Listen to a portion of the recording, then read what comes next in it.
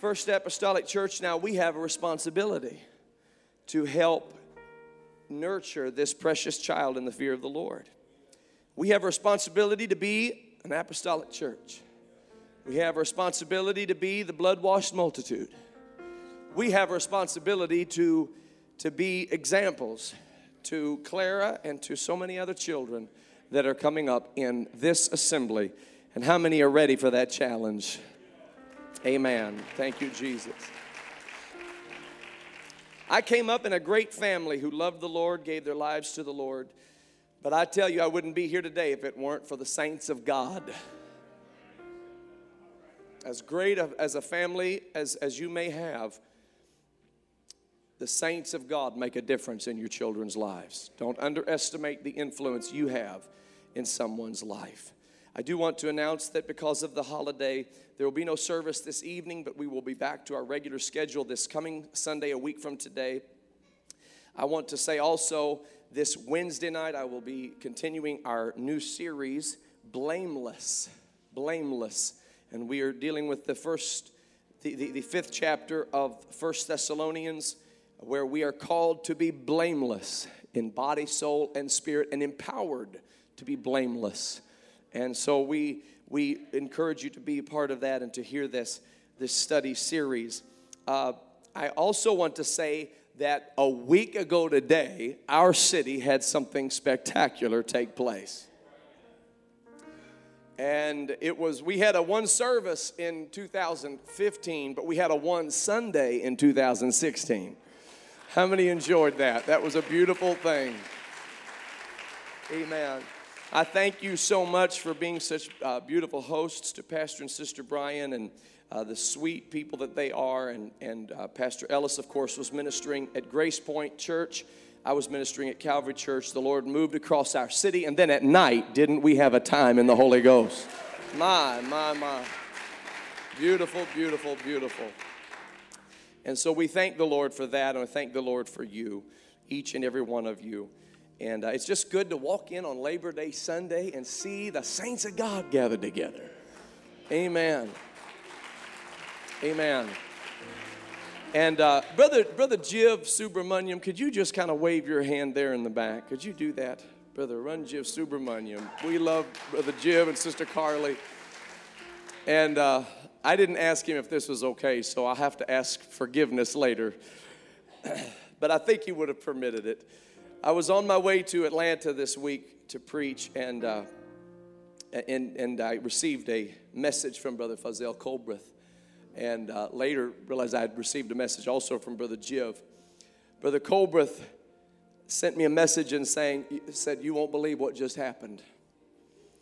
He said, got a call from Brother Jiv, and he said to me, "Brother Fazell, I think something's happening in my life. I'm in the backyard of my parents' house, and I'm helping them with their yard. I'm mowing the lawn, and I've been praying. And I just said, Lord, I surrender everything. I submit all things to you." And he said, "I feel something on me I have never felt before." And Brother Fazell said, "Just lift up your hands right now and worship the Lord." And when Brother Jiv lifted up his hands to worship the Lord, his worship didn't come out in the English language. Glory. Glory. You know what I'm talking about. He was filled with the gift of the Holy Ghost, speaking in other tongues as the Spirit gives the utterance. Come on, folks. It could happen today at this altar, but it could happen in your backyard or your parents' backyard. You know why? Because the promise is unto you and to your children and to all that are afar off, even as many as the Lord our God shall call. So I called Brother Jiv and I said, "Brother Jiv, I just heard the good news." He said, "Pastor, I'm telling you, I feel it all over me." And then he took off in tongues on the phone with me. I said, "Go ahead, Brother Jiv." He said, he came back to, he said, "Man, I don't know what to do with this. I try to talk and it's not." And then he took off in tongues again. Then I took off in tongues. And then we just started having a Holy Ghost time over the phone. My Lord, God is good. God is good. God is good. Joy, joy, joy like a river. Peace that passes understanding. Peace that passes understanding. Amen. From the book of Genesis, chapter 15 and verse 12. If you want to stand, you are certainly welcome to do so. I know you've been standing a lot throughout the service this morning, and I appreciate that. But we're going to read the word of the Lord today, and if you feel to stand, again, you're welcome to do so. Genesis 15, verse 12. When the sun was going down, a deep sleep fell upon Abram, and lo, an horror of great darkness fell upon him. And he said unto Abram, know of a surety that thy seed shall be a stranger in a land that is not theirs, and shall serve them, and they shall afflict them 400 years. And also that nation whom they shall serve will I judge, and afterward shall they come out with great substance. Afterward shall they come out with great substance. Afflicted for 400 years, but afterward shall they come out with great substance. And by the help of the Holy Ghost, I want to preach to you what's on my heart, what the Lord laid on my heart, and it's going to be with this title: A Word for the Ages in a Moment of Great Darkness. A word for the ages in a moment of great darkness. Lord, we need you this morning. I know the sun is shining so beautifully into this sanctuary today, and as we come and go, but Lord, you know the darkness that weighs on people's hearts and minds right now. Lord, we know how you deal with darkness. Let there be light, Lord. Let there be light. Let there be light. Let there be light. Let there be light. Let there be light to shine into the darkness.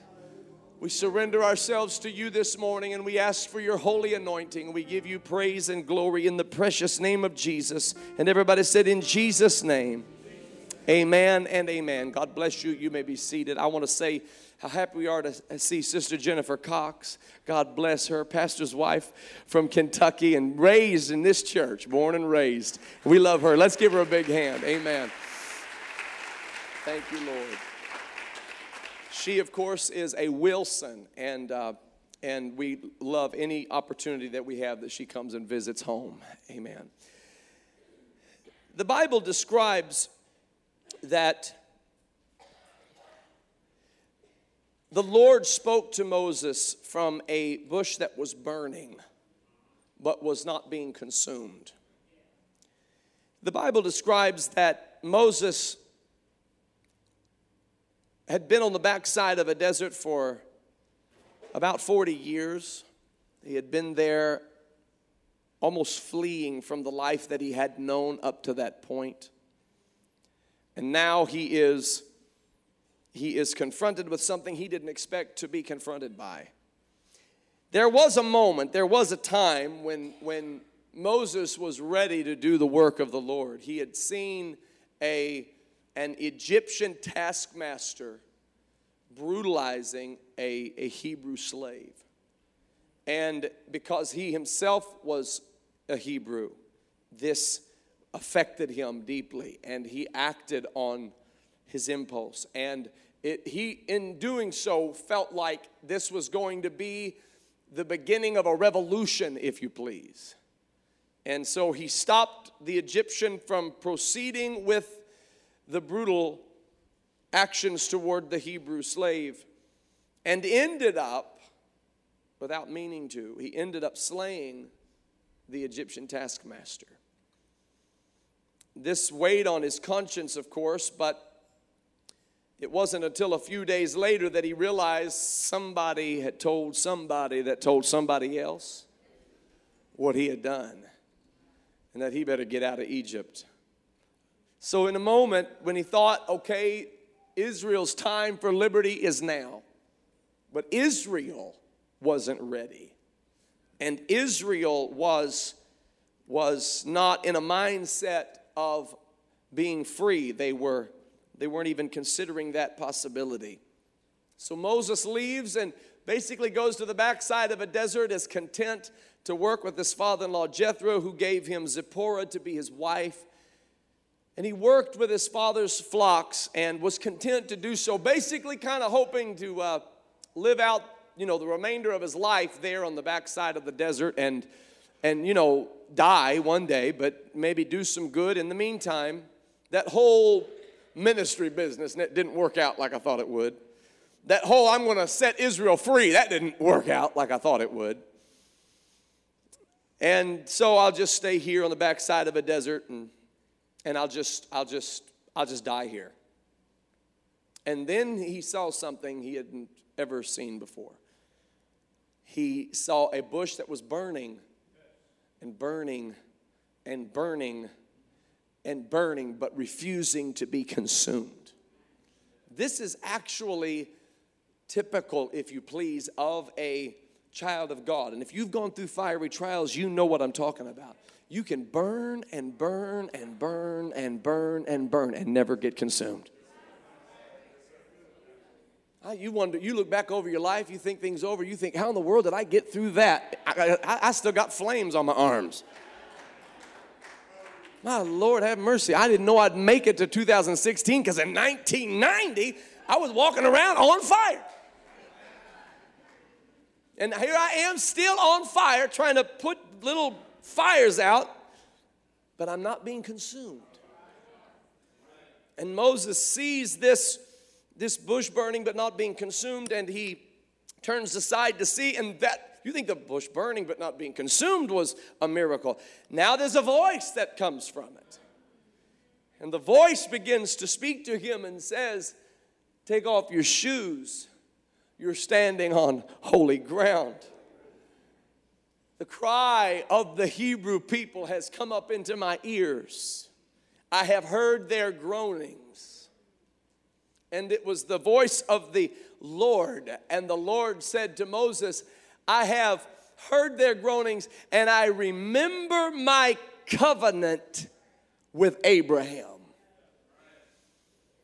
I remember my covenant with Abraham, and the time for them to be delivered is now. And I'm going to use you to do it. And Moses is standing there with a staff in his hand, and he said, Are you joking? Are you serious? You're going to use me to do it? Somewhere in this 40 years of being on the backside of a desert, Moses lost all sense of confidence, all sense of direction, all sense of purpose, and all of that was getting ready to change. He was 80 years old, ladies and gentlemen. And he was ready to just throw in the towel and wrap it up, put a big exclamation point or a comma, period, whatever, at the end of his life, and just, go out with kind of a fizzle. And the Lord said, no, you haven't even begun to do what I have called you to do. It starts now. You're going to walk into Pharaoh's court and you're going to tell him, let my people go, because the time of Israel's deliverance is right now. But Lord, I am slow of speech. Who made the tongue? Who made the eyes? Who made the ears? Who shall I say sent me? You tell them I am. No, I need a name. I am. But can you please just give me your name? I am. The great I am. You just go tell Pharaoh that I am. And my amness is enough to deliver my people from the bondage of Egypt. I just simply am. Hallelujah. Well, what do I have to offer? What do you have in your hand? Throw it down. Throws the rod down, turns into a snake, picks it up, turns back into a rod. Put your hand in your garment. Puts his hand in his garment, pull it out. Comes out leprous. Put it back in. Pull it back out. Now it's made whole. I can do whatever I need to do. I am bringing my people out, and I'm bringing them out now. But what if Pharaoh hardens his heart? Let him harden his heart. I'm bringing them out now. The time is now. The deliverance is now. I don't know what affliction you've been going through, but I'm going to tell you, hold on. Hold on, because there's coming a now in your life. And when that now arrives, it will happen instantaneously. In a sudden moment, everything will change. I've got a word for somebody this morning. In a moment, in the twinkling of an eye, in a moment, it's going to change. Don't quit. Don't give up. Don't backslide. Don't back down, because God is going to deliver you. Glory, hallelujah. It's going to happen now, Moses. Moses goes to Egypt. He walks into Pharaoh's court. He's got boldness he didn't know he had. He goes to the most powerful man in the world, toe to toe, face to face, with a staff in his hand. And he says, let God's people go now. Pharaoh said, what you got? Moses said, I got this staff. He said, let's see what your staff can do. Moses throws down his staff. It turns into a snake. Pharaoh said, that's nothing. He calls Janus and Jambres over and said, throw your staffs down. Their staffs turn into snake. Uh-oh. What are you going to do now, Moses? But God is God. Let every man be a liar, but let God be true. And when you're facing something that you feel like somehow you have been outdone by the enemy, outsmarted by the enemy, outwitted by the enemy, never mistake, God is not mocked. And Moses' snake and Aaron's snake ate the snake that Janus and Jambres lost their rods that day. They had to go back and whittle them a new staff, because Moses and Aaron's rods ate the snakes that Janus and Jambres had thrown to the ground, the rods that turned into snakes. The plagues began. With each plague, Pharaoh hardened his heart. With each plague, Pharaoh determined again, I will not let them go. And the word of God came crashing back down to him. Let my people go. It's happening now. This isn't a negotiation. Pharaoh started saying, all right, you can take them, but you can't take the cattle. You misunderstand. We're not sitting down at a negotiating table. My people are coming out, and their kids are coming out, and their cattle is coming out, and all of their wealth is coming out. They are coming out with great substance. Pharaoh, I know you might be in charge in Egypt, but the earth is the Lord's and the fullness thereof, and all they that dwell therein. This victory is not going to be had on Pharaoh's terms, but on God's terms. In Jesus' name. I'm going to take, don't take an artificial deliverance. Don't take an easy way out. Don't buy into the devil's lie and take some artificial deliverance from your pain or from your misery. Listen to what I'm telling you. If I'm coming out, my kids are coming out with me. If I'm coming out, my cattle's coming out with me.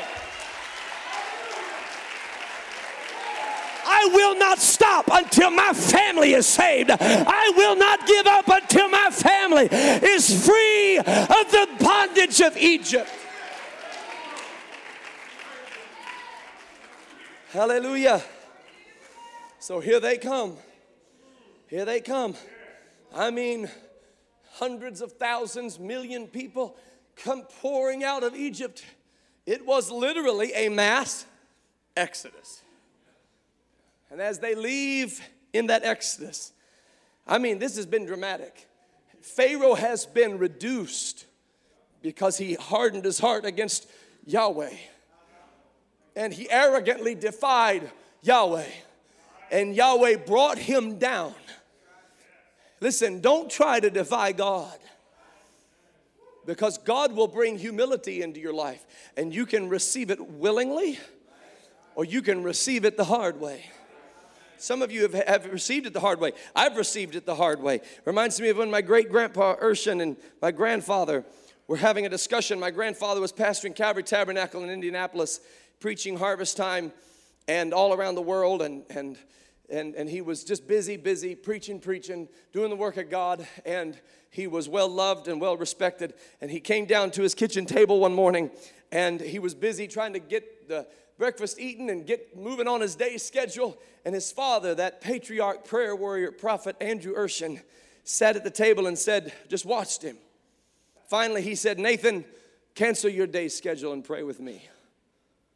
He said, well, Dad, I would love to, but I am very busy today, and I won't be able to do that. Cancel your day's schedule, Nathan, and pray with me. And Grandpa said, no, Dad, I can't do that. Now, if you want to schedule a time to pray, we can schedule a time to pray, but I'm very busy. I have this at 9 o'clock and this at 10:30 and this at noon. And he said, Gene, cancel his schedule. And Grandpa said, no, Gene, don't cancel my schedule. Dad, I have work to do, things to get done. And he said, come with me. He grabbed him by the arm and led him to the living room. And he nudged him, pushed him to the couch and said, you pray. Pray until the pride comes out of you. Because if you won't humble yourself, God will humble you.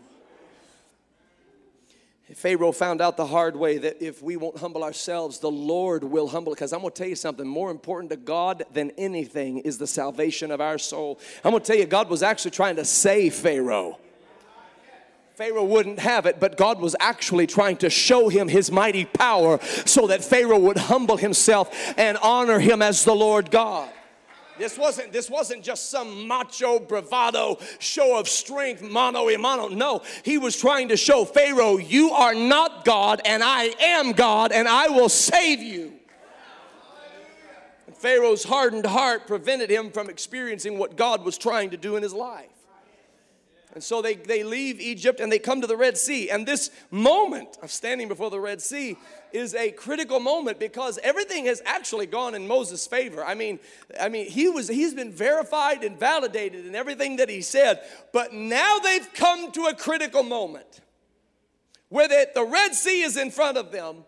And this is like part of God's path that he sends them through. You know, it's like your GPS every now and then. Have you ever noticed that your GPS will like take you up to a body of water and be like, just go straight and turn right?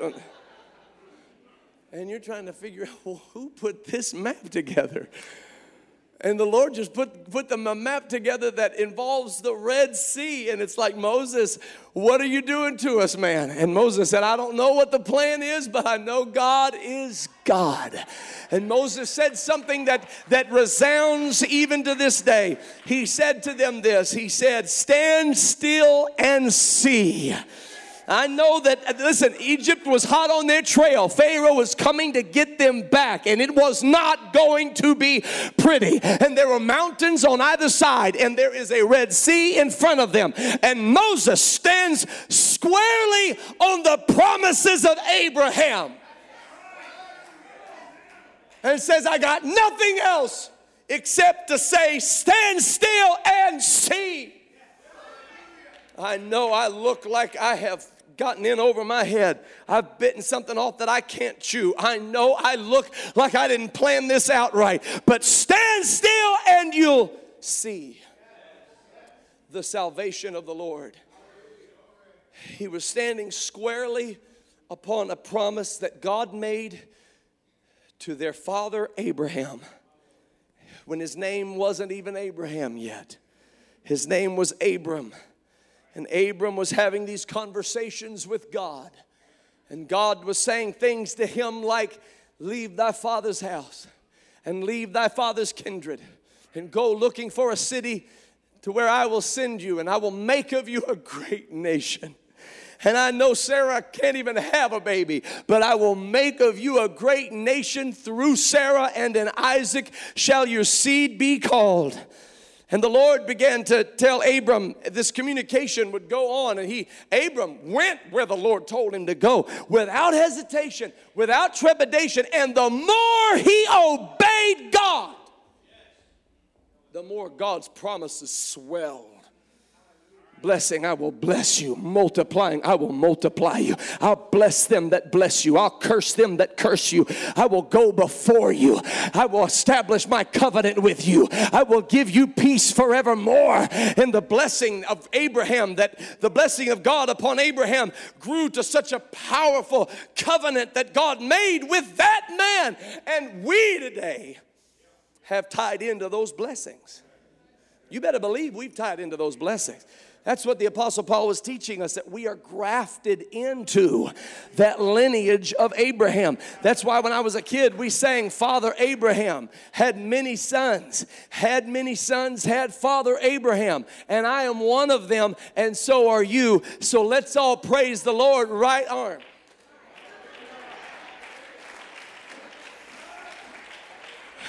Then you'd sing it again. You'd get to that end. Right arm, left arm.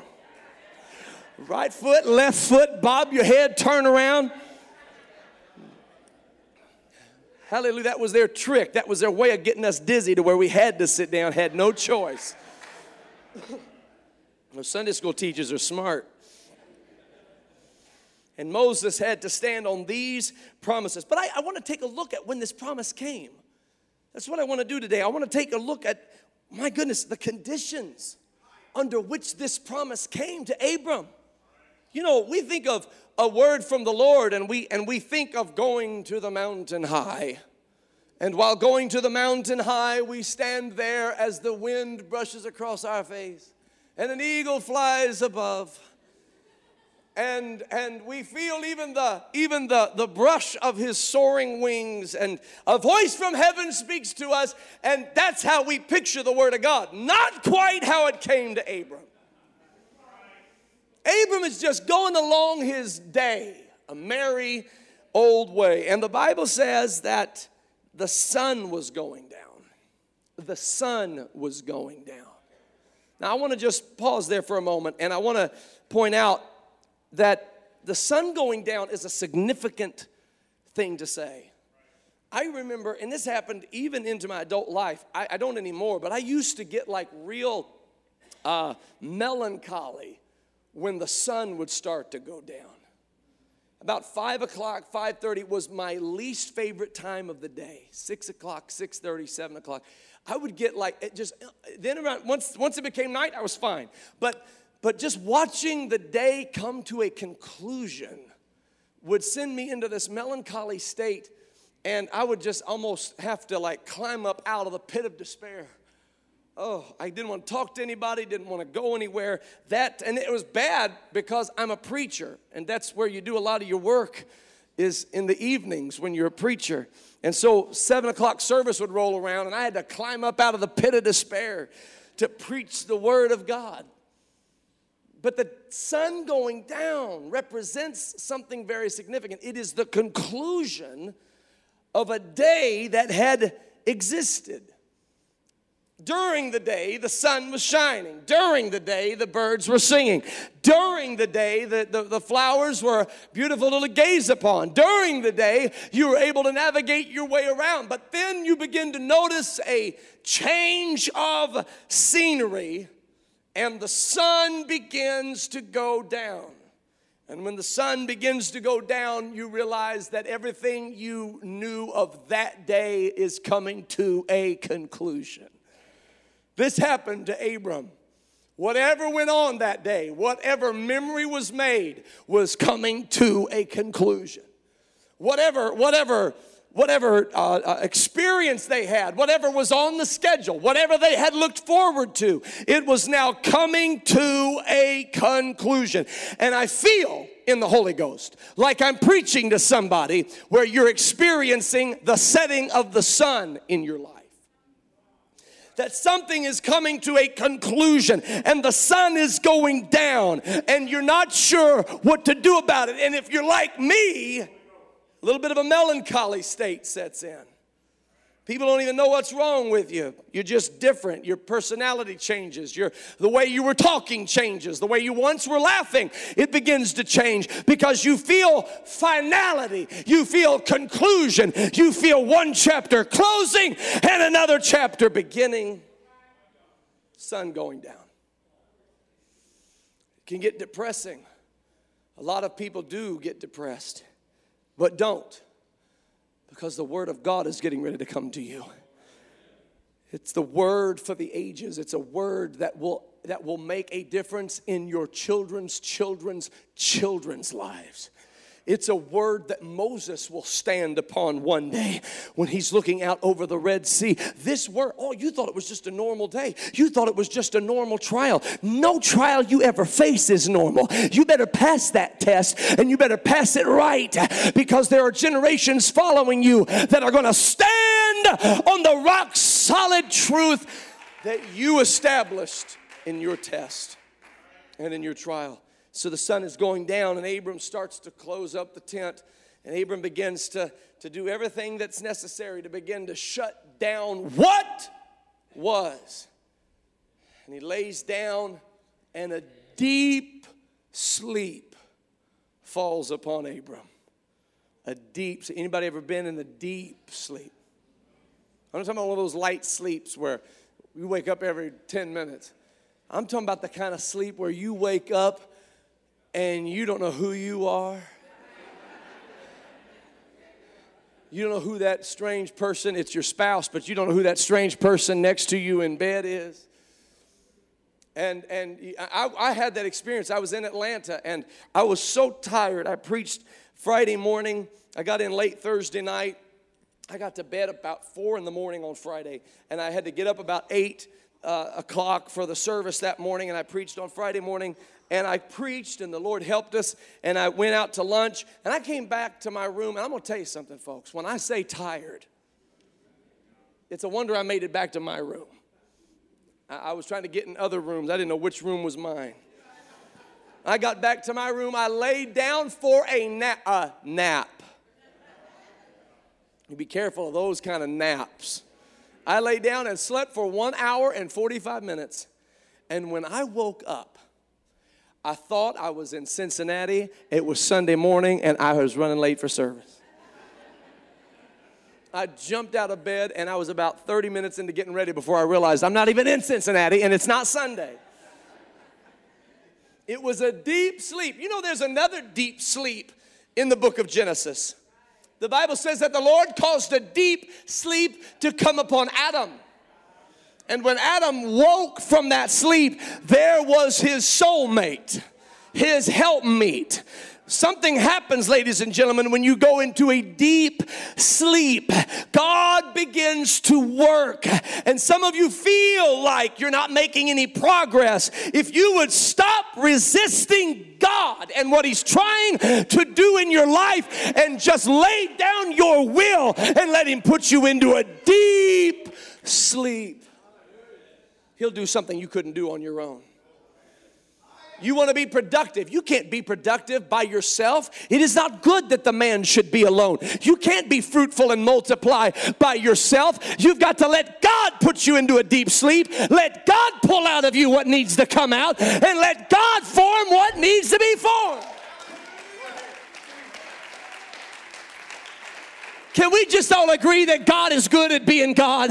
Can we all just agree that He knows what's best for us? Can we just all agree that we don't know and that He does know, and that we need Him every second and we need Him every moment? God, Lord. How many tests am I going to have to fail before I realize that? How many times am I going to have to stumble before I realize God is God? We're like the baby that won't go to sleep. Just simply refuses to go to sleep. And the Lord puts us into a sleep. And I'm going to tell you something. He'll put you deeper and deeper and deeper and deeper into that sleep. Some of you are wondering what in the world's going on. I feel so strange, because God is putting you deeper and deeper and deeper into you're not going anywhere until He's done with you. I said, you're not going anywhere until He's done with you. Deeper, and you're trying to do it all. You can't do it. God is the one to do it. It would be like you going into the surgical room and saying, all right, doc, this is how we're going to do this. I'm going to reach inside of me, and I'm going to put this vein over here and tie it into that vein, and then we're going to put a stent in over here. No. You just lay down and let him put you to sleep. And then he'll do the work. She'll do the work. God will do the work if you let him just put you to sleep. A deep sleep came upon Abram. And while he slept, and horror of great darkness came upon Abram while he slept. And horror of great darkness. Now, folks, God is getting ready to speak. God is getting ready to give him a word for the ages. There's no sound of a rushing mighty wind. There's no cloven tongues like as a fire sitting upon anybody's head. There's no whirlwind. There's no earthquake. There's no chariot of fire. All of these ways we know God is able to speak. All of these ways that he did speak. There's no burning bush. It's an horror of great darkness. It's a terrible thing, and it comes down upon Abram. And I'm preaching to some folks right now. I know that you feel like you're in that horror of great darkness. There's nothing worse than that. You don't know which way to go. You don't know what could be lurking. You're afraid to take another step because of what could be lurking in the horror of great darkness. I remember when I preached in Colorado, a camp meeting, they were so kind, and they put me in a beautiful lodge, and one of the amenities of this lodge was that it had no electronic stuff except lights. And so there was no phone, and that would have been very nice under normal circumstances. But my wife was 8 months expecting our first baby, Anna.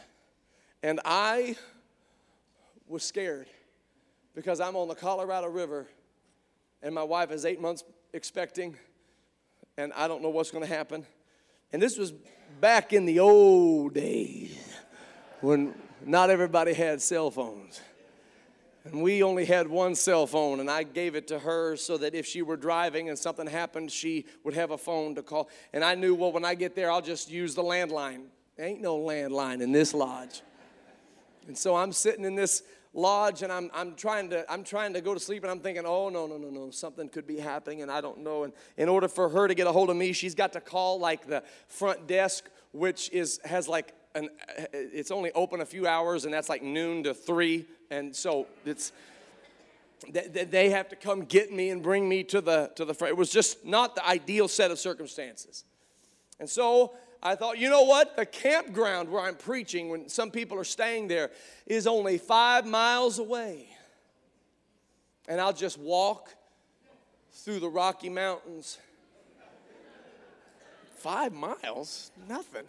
I could do that in my sleep. My deep sleep, I could do that. And so I laced up my boots, and I put on my top coat. And I walked out the door, and I headed out into the Colorado Rockies. And I walked down into folks, I was made for the Rocky Mountains. I start walking down through the lodge, over the woods, over the creek, through the woods, wherever. And I start walking through the Rocky Mountains. I got about 15 feet into the Rocky Mountains. And I didn't know where I was. I couldn't see the street that I was walking on. I couldn't see my hand, literally. I've heard it was so dark you couldn't see your hand in front of your face. It's the first time and the last time I've ever experienced. I tried it. I did this. I can't see my hand. I can't see my hand. The moon was shut out by the peaks of the mountains. The stars were shut out by the peaks of the mountains. I decided to say, the Lord is my light, my salvation. Whom shall I fear? The Lord is my shepherd. I shall not want. Then I decided, you know what, Lord? I want you to take care of Heidi. Bless her. Put your angels around her. Keep her, Lord, in all your ways. And I knew that the Lord would take good care of everything at home.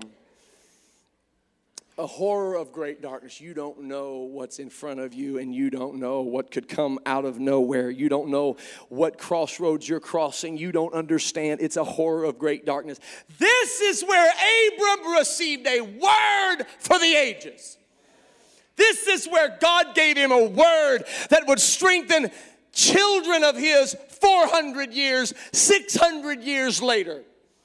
Where Moses would stand on the banks of the Red Sea, and when he wanted to give up, and when he wanted to throw in the towel, and when he wanted to turn around and say, I'm sorry, I thought it would work, but it didn't work. I thought I knew where I was going, but evidently I didn't know where I was going. But it was this word that God gave to Abram, and God put him in an ideal set of circumstances where the sleep was so deep he couldn't get out of it, where the darkness was so thick he couldn't see his own way around, and where the sun had set and all natural illumination was gone. Now God can speak to you. Now God can speak to your spirit. You couldn't have heard a still small voice before because of all the chatter and the clatter and the stuff that you had put in your life. But now God has stripped it all away. God has shut down the sun. God has put you in great darkness. God has put you into a deep sleep. And now you can hear God's most effective voice, which is a whisper. It's still and it's small. And he heard the Lord say, in great darkness, in deep sleep, with the sun going down, he heard the Lord say, your seed shall be a stranger in a land that is not theirs. You got to get this, Abram. You got to get this, and you got to get this good. Don't fail this test.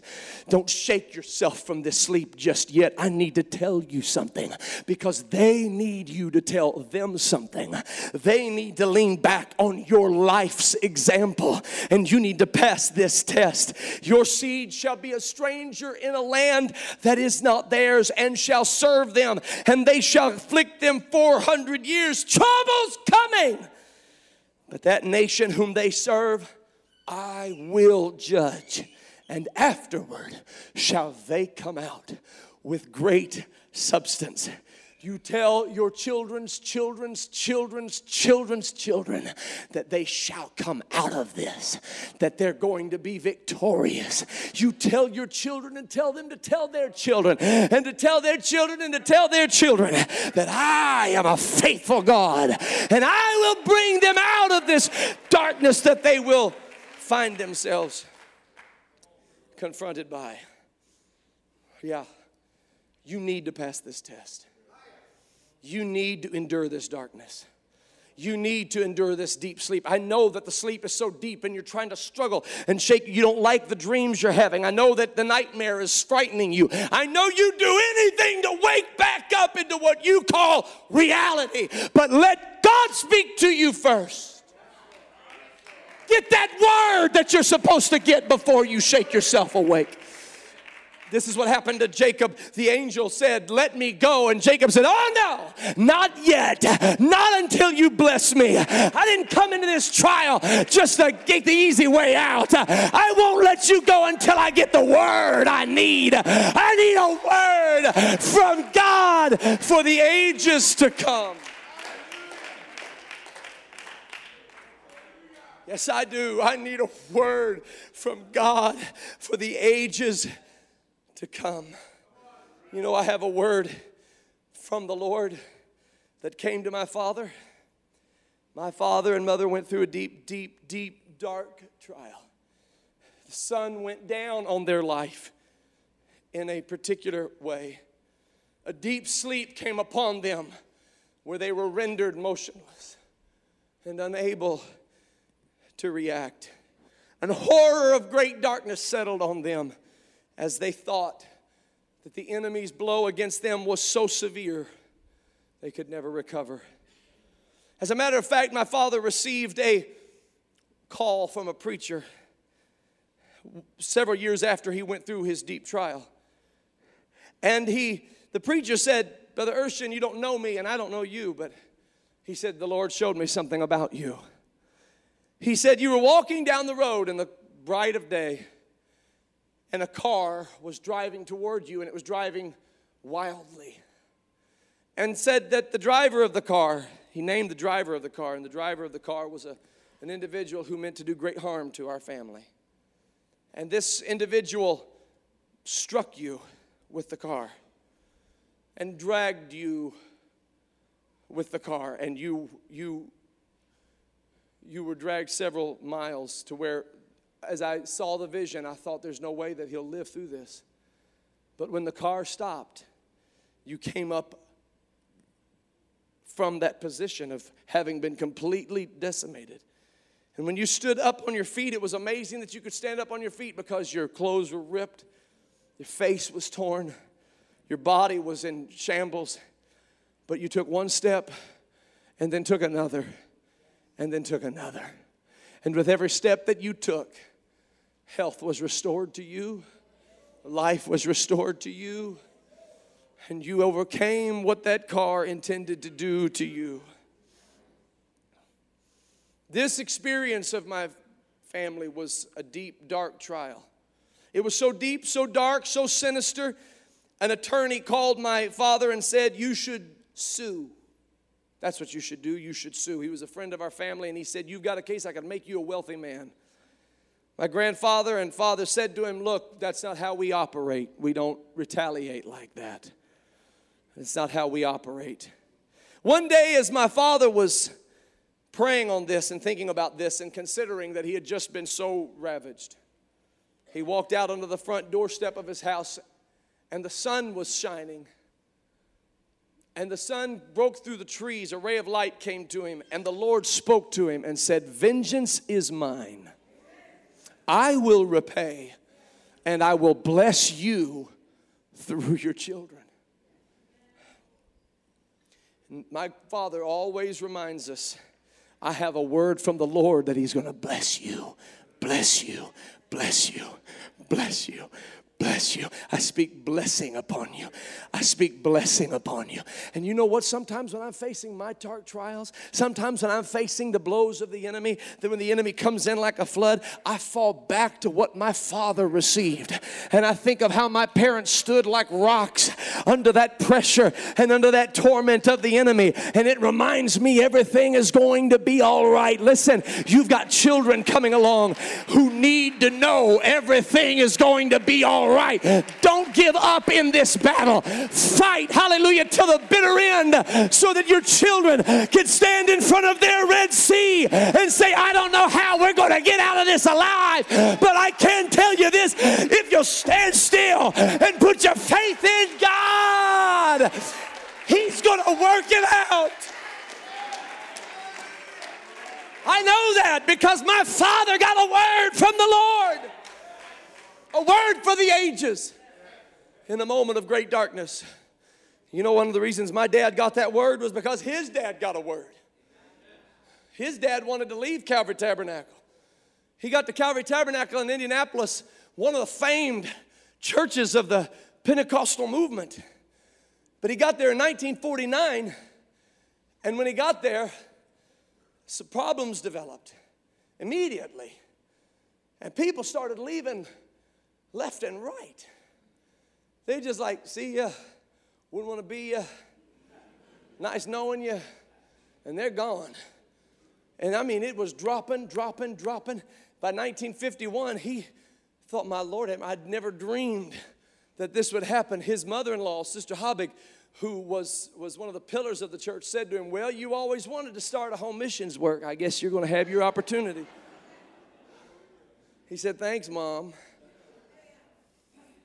One night he was so tormented by what the devil was telling him that he got out of bed, got his suit on. He said, "I'm going to the church." It was about 4:30 in the morning. Grandma said, what are you going to do?" He said, "I'm going to pray until I hear from God. I need a word for the ages in this moment of great darkness." And so he goes to the church, and when he's driving to the church, he gets there, and to his surprise, there's an old man sitting on the steps with a cane. At 4:30 in the morning. He gets out of his car and he says, "Sir, may I help you?" He said, "I'm actually here to help you." He said, "Well, I need help." He said, "Would you mind driving me around for a little while? He said, sure. So my grandfather was about 31 years old. He said, hop on in. They got in the car and they started driving around Indianapolis. He said, I am here to tell you that the Lord is with you. I'm here to tell you not to leave this church. I'm here to tell you to dig in your heels and stand fast. And don't let these winds that have come against you intimidate you, because the Lord is getting ready to do something powerful in this city. And He's going to do it through you. He began to describe, he gave him 5 prophecies that day in the car.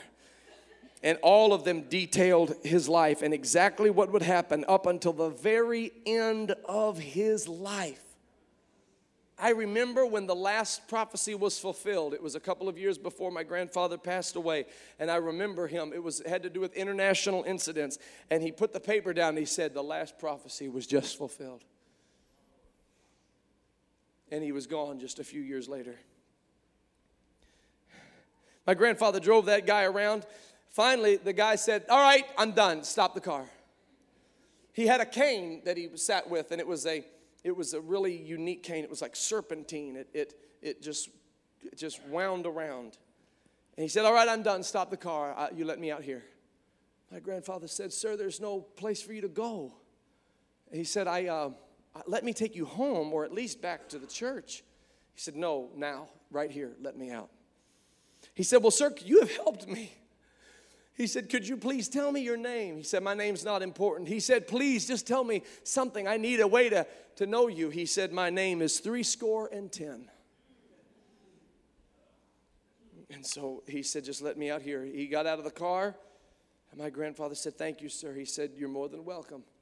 And he shut the door. My grandfather shifted the car into drive, and when he looked back to wave, the man was gone.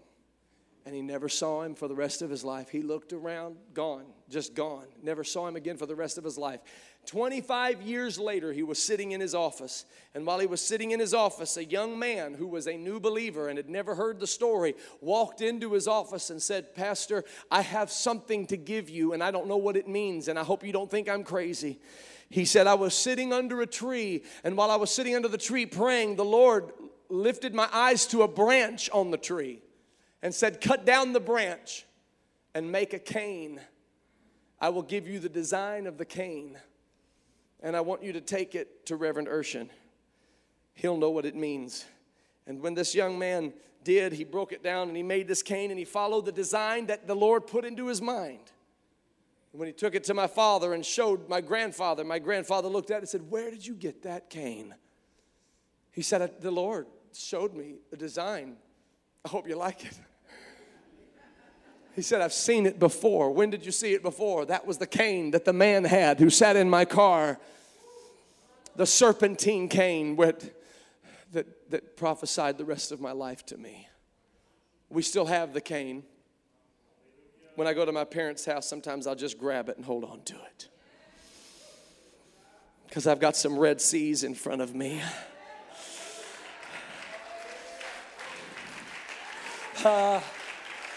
I'm thankful for a grandfather who didn't quit. I'm thankful for a father who didn't sue. I'm thankful, come on somebody, I'm thankful for ancestors who passed their tests. I'm thankful that they prayed, that they stayed, that they waited on God, that they let God be true and every man a liar.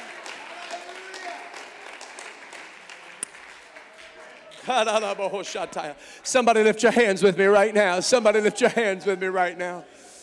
Come on, there's a horror of great darkness settling on you, but God is giving you a word for the ages, a word that's going to anchor your family, a word that's going to anchor your children and your grandchildren, a word that's going to settle your spirit. Oh, glory to God, glory to God, glory to God, glory to God, glory to God, glory to God, glory to God, glory to God. Come on, somebody, lift up your voice unto the Lord right now. Lift up your voice unto the Lord right now. Hallelujah, hallelujah, hallelujah. Hallelujah, hallelujah, hallelujah, hallelujah, hallelujah, hallelujah, hallelujah.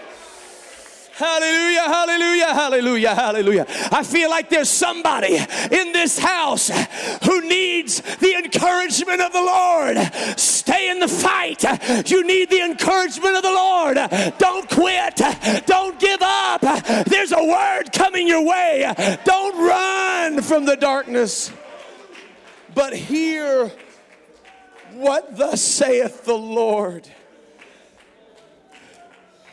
Glory to God.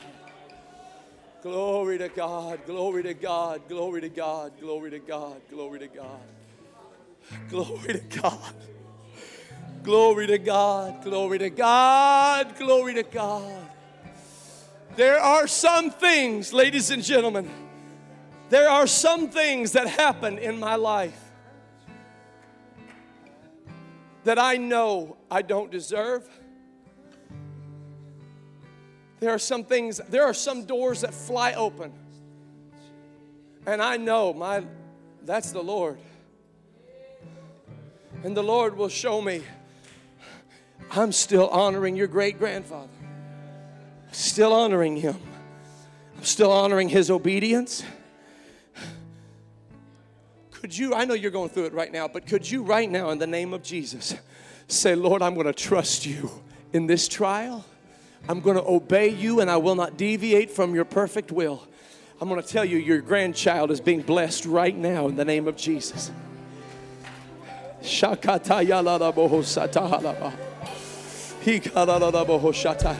Your child is being blessed of the Lord right now because of your faithfulness.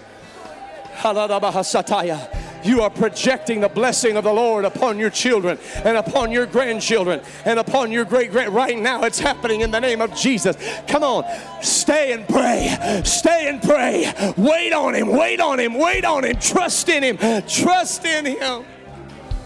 I'm making these altars open right now for somebody right now to come forward and say, God, I trust in you. I trust in you. I trust in you. Come on, that's it. You're going through something. You're facing an uphill battle. Come in the name of Jesus and say, God, I trust in you. God, I trust in you. Come on, somebody else. That's it. God bless you in the name of Jesus. Come on, that's it in the name of Jesus. Hallelujah, hallelujah, hallelujah, hallelujah. Come on, somebody else, somebody else. Come on, that's it in the name of Jesus. Oh, yes. And I'm so lost without you. I know that I would fail. Come on, somebody, that's it. Make it, make it, make it. You're going to make it. Survive and thrive in the name of Jesus. I can't be without you. I can't. I won't last without you. I need you, Lord. Yes, Lord, I need you. Yeah, and I'm so lost without you. Yes, Lord. I know that I would fail alone. I need you. I need you. Yes, why I can't be without you. I won't last without you. I need you. Yeah. I need you. Come on, that's it in the name of the Lord.